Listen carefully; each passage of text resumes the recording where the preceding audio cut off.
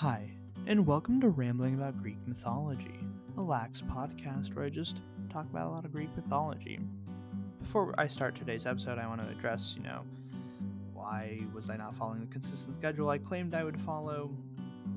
Well, I faced a lot of cancellations for flights going into the new year. I only got in on New Year's Eve, and then I was pretty tired on New Year's to actually record anything and get this up and running. I've actually had this episode uh, planned out for a while now, and I just never got an opportunity. But I'm finally here. I'm finally doing it. So let's do it. And Happy New Year, by the way. So today's episode, we'll begin to talk about Athena, to talk about who this goddess is, what her origin stories are, and some major and minor events she was involved in. So, who is Athena? Athena is actually one of our more straightforward gods in a lot of respects, from her domains to trying to understand her name to her origins as a member of the Greco Roman pantheon. So, Athena is another one of our goddesses who has the privilege of maintaining her virginity, and her main domains are over wisdom, the arts, the crafts, and war. She isn't a pure brainless war goddess, I want to note, but rather the strategic and calculated use of it. That's really how one should interpret and perceive her. Just as always, the Roman goddess she ends up being syncretized with and identified with is Minerva. Her sacred animal was pretty much just the owl, and as a result, owls got an association of wisdom with them. So we can shift gears now to talking about her origins as a goddess in the Greco Roman pantheon. You might know of the city Athens and be wondering, did the city get its name from Athena or Athena from the city? This is like the chicken and the egg, right? Who came first? Well, given the fact she was originally this ancient goddess of the palace who presided over the household crafts and protected the king, and that the ending to her name is really uncommon for non place names, scholars have come to agree that she got her name from the city. I find this really fascinating because it's a really unique name origin among our major Olympians. Usually they are representing some abstract concept. That's how their name is derived. There's also some discussion regarding her perception in terms of, how did the Greeks depict her and worship her? Because of the number of times she's depicted with wings, prompting people to wonder if she was actually a bird goddess of some degree. This can extend from material culture to, if you have read the Odyssey, there are certain sections and certain moments when she leaves, she's always leaving in the form of a bird. So they wonder, is there significance to why she's always changing into a bird before leaving? So let's shift over now to talk about her origin stories in terms of like her birth, right? Like how do the Greeks depict her coming into the Greco Roman pantheon? So her birth story is actually a quite fun one. It isn't super complicated, but it has its own like wacky details you'll enjoy. So everything goes down after Zeus decides to take the Oceanid Metis as his first consort slash wife, though really seemingly it's non-consensual, so I don't know what the point is of using consort and wife as opposed to just being like this was like a victim. I wonder if there's something to do with wife and the way it's used in older times to just generally mean like someone a male slept with, I guess, and then produced a child, and you would just term wife regardless of any marriage or anything or consent even. Anyway, Metis was fittingly known for her wisdom, again, a transfer of role, right? And thanks to the advanced warning of Gaia and Oranos, Zeus learned that Metis would bear a second child, a son, who would depose him. This would be like running back the fate Oranos and Cronus both encountered. So, Zeus took a page out of Cronus' genius playbook and swallowed the pregnant Metis to, avoid the birth of this alleged son. But when it was time for Metis to give birth, Zeus realized he had kind of bought it out because, this is super believable and all, and she's able to give birth inside him. So he either got the help of the famous Titan Prometheus or the god of the forge Hephaestus and had them use an axe to split open his head. I just don't get it how you can take an axe to the head and be like, okay. And from his head sprang Athena, fully fledged, fully armed, and shouting a war cry. This must have been quite the headache for Zeus. Please clap. This sort of birth is also thought to further reinforce the association with wisdom and intelligence since she was born from the head. Zeus is kind of considered all knowing, so it makes sense. It also makes you wonder how these gods are shaped for that to have anatomically worked. Like, I don't know. I don't know if y'all have seen humans, but birthing another human through the head of a human and birthing, having an entire another person in you and then giving birth doesn't really work out. Also, for a major goddess, it's pretty interesting that she has some alternate birth stories to put her origins in Libya or Arcadia or Boeotia. I won't go over them, but it's just something to be aware of since usually the birthplace of major gods are not too often contested. There's usually a pretty established site, besides maybe slight variation of like where on that island or general land location they were born. So that's our origin, that's our background on Athena. We have a general idea of who she is, so let's see how she's depicted and talk about some fun stories. Our first story is perhaps the most relevant one to Athena, and it's about her patronage of Athens. So let's set the scene. It is early times in myth, cities are just starting to form, and gods are fighting to lay claim to cities and be their patron deity. There is a lot to gain from being a patron of a city when they will naturally honor you with the most sacrifices and erect temples to you, and so on and so forth. So our boy Keycrops the first here is just like a general way of keeping track of all the Kekropes that exist. It's not necessarily like he's the first and he's succeeded by like the second, which is his son. So Keycrops the first is the arbiter and has as the contestants Poseidon and Athena.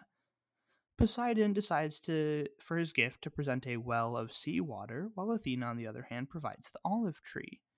Now you might think, oh, a well, water is so great, but then remember it's sea water, so it's salty, it's not potable, meaning it's not drinkable, and thus one of the dumbest gifts someone could give, especially in the form of a well. Like, what are you going to do with seawater in a well? You're trying to like stare at it, I guess. So naturally, Keycrops the First picked Athena for her more useful gift, and thus she became the patron. So based on origins and stuff, this is probably like a workaround of sorts, and to develop an association like reputation for Athens and Athena, but it establishes that super direct connection. So I think that's really important.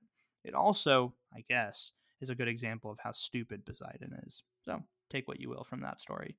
The next bit is just a fun one I want to share. It's also really gruesome, so let's do it. So Titius is like this super notable warrior known for defeating an ambush of 50 Theban men on his way to siege Thebes. The fight goes down, and the man is eventually mortally wounded in the stomach on the ground. Athena was his patron goddess and really liked him, I guess, so she decided she was going to give him immortality as he lay dying.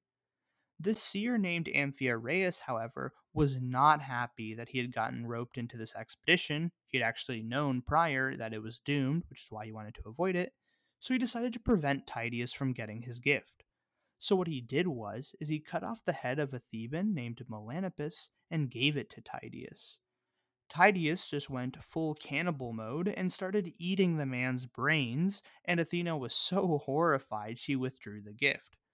That's pretty metal though, no? Like I'd be like, "Oh, dang, okay, you're really committed to like killing your opponents."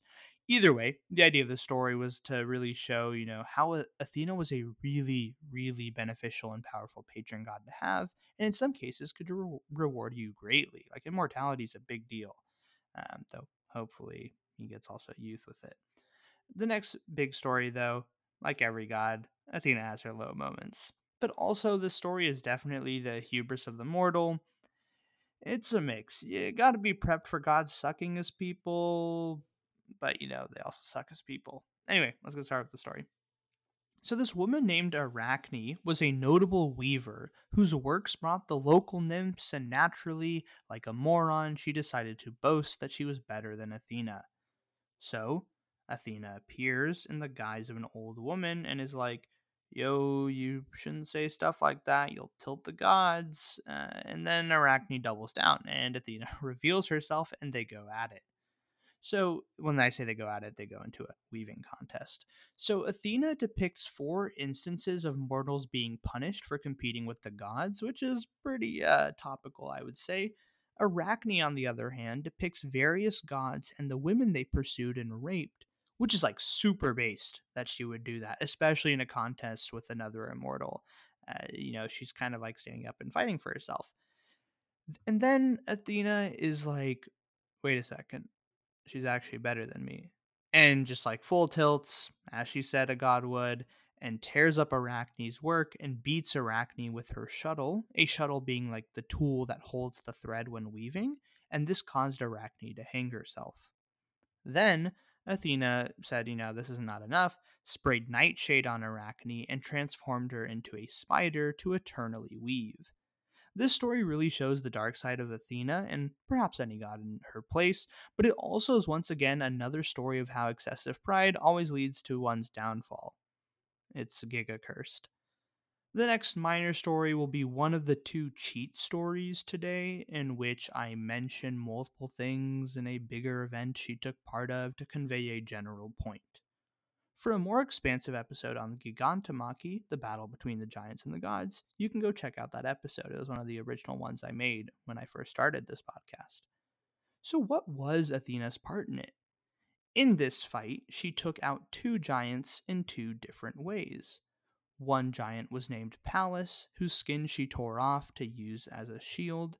The other was a giant named Enceladus, upon whom she tossed the island of Sicily. The latter story is supposed to be an explanation for why Mount Etna was a volcano and breathes fire. Of the gods who fought in this, Athena was one of the few women who took out giants, and she was the only one to take out two, which she did single handedly. We'll ignore the condition that Heracles had to wound the giants because he had to do that with every single one, so it's not as meaningful, but what she pulled off in this fight is pretty much unparalleled. If this story does not convey to you the battle prowess Athena is known for, I don't know what will. The last major story we'll cover is about the origin of Athena's epithet, Pallas. It is actually such a widely and commonly used epithet that she is consistently called Pallas Athena. The origin of this has two different potential origins. So, first, suggested meanings for Pallas might be brandisher of weapons or maiden, one of the two. Some suggest now, for how she may have gotten it, that she got it from slaying the giant Pallas, whom I just mentioned, probably a minute and a half ago. The other story goes as follows. In certain versions of Athena's youth, she was raised by the sea god Triton. Triton had a daughter named Pallas. Athena and Pallas were super close and practiced war games together, fighting and whatnot as friends. One day, Pallas was about to strike Athena, so Zeus spooked her with the Aegis. This is where timelines are kind of wonky because Medusa has not been killed yet, and Athena struck her and killed her. Then she became super sad, she being Athena, and made a wooden statue to commemorate her that would be known as the Palladium. This sort of tragic story is one offered to us as an origin for the name, and frankly, it just makes me so confused why Zeus would let Athena strike the girl and kill her if Athena's literally a deity and would have been fine if she just got hit in the first place. I don't know, I guess we hate Zeus and weird, oh my god, mortal shouldn't be able to, or I mean, Pallas is potentially like a half mortal, half immortal, shouldn't be able to wound gods or something. I don't know. I think it's a very stupid situation that took place, but it brings us to an origin of something, so I guess it's okay. Our final story now is the other cheat story for today, where we're going to talk about two instances to show Athena's impact on events she was involved in. Once more, we're back to the Iliad. Who would have guessed a Homeric epic would keep showing up in these episodes? Anyway, Athena's presence in the Iliad can be felt on many fronts, but I'm going to talk about two ways she influenced the war. One time was in Book 4, when she convinced this archer Pandarus to break the truce by aiming to shoot the Greek leader Menelaus. She obviously saved Menelaus, being on the Greek side, but this restarted the war, knowing that the Greeks were going to win in due time, and any lull time was not beneficial to the end goal. The second time she influenced the war greatly was in Book 22, when she took on the form of Hector's brother Deiphobus, or Deiphobus, and came to him claiming that he would help him fight Achilles. So, Hector, the champion of Troy, more or less their final great warrior, stopped running around the city trying not to die, but when he turned to face Achilles and looked to his ally had vanished just like the Avatar when the world needed him most. I really hope I don't get copy struck for that. Thus, the champion of the Trojans was killed, and in due time, Troy fell to the attack of the Greeks. This latter moment, I think, is very, very significant because this is more or less, even the Iliad shows it, is like the determining factor for what will happen with the Greeks and Troy. I mean, Troy was fated to fall anyway, but the fact of, when it's taking place and stuff, it's all technically fated, but in the perception of the mortals and stuff, this is the massive, massive turning point and like nail in the coffin to really start and entering the end game for the Greeks. These two moments may seem kind of like whatever, generally speaking, like, oh, any god could have done this, but I think for her being a daughter of Zeus and not one of the original 6 Olympians and having this notable influence really speaks to her ability, presence, and power among the Greek gods, and I think that's a really big deal. Overall, the thing to understand about Athena is how she really does display her prowess in every domain she is known for, and she has a plethora of stories that reflect that. She also has a great presence and prowess among the gods, and really has the battle hardened performances that one might expect out of Ares, reflecting the respect and admiration for brains over brawn, though obviously both are more than welcome. With that, we'll close off this episode, and next episode we'll be focusing on Demeter, talking about who she is, what are her origins, and some stories she's involved in so we can understand the Greek goddess of agriculture. As always, please let me know if you have any comments, questions, or concerns at ragm1928@gmail.com. I'm more than willing to answer. I hope you had a good time listening, and thank you so much for it all, and take care.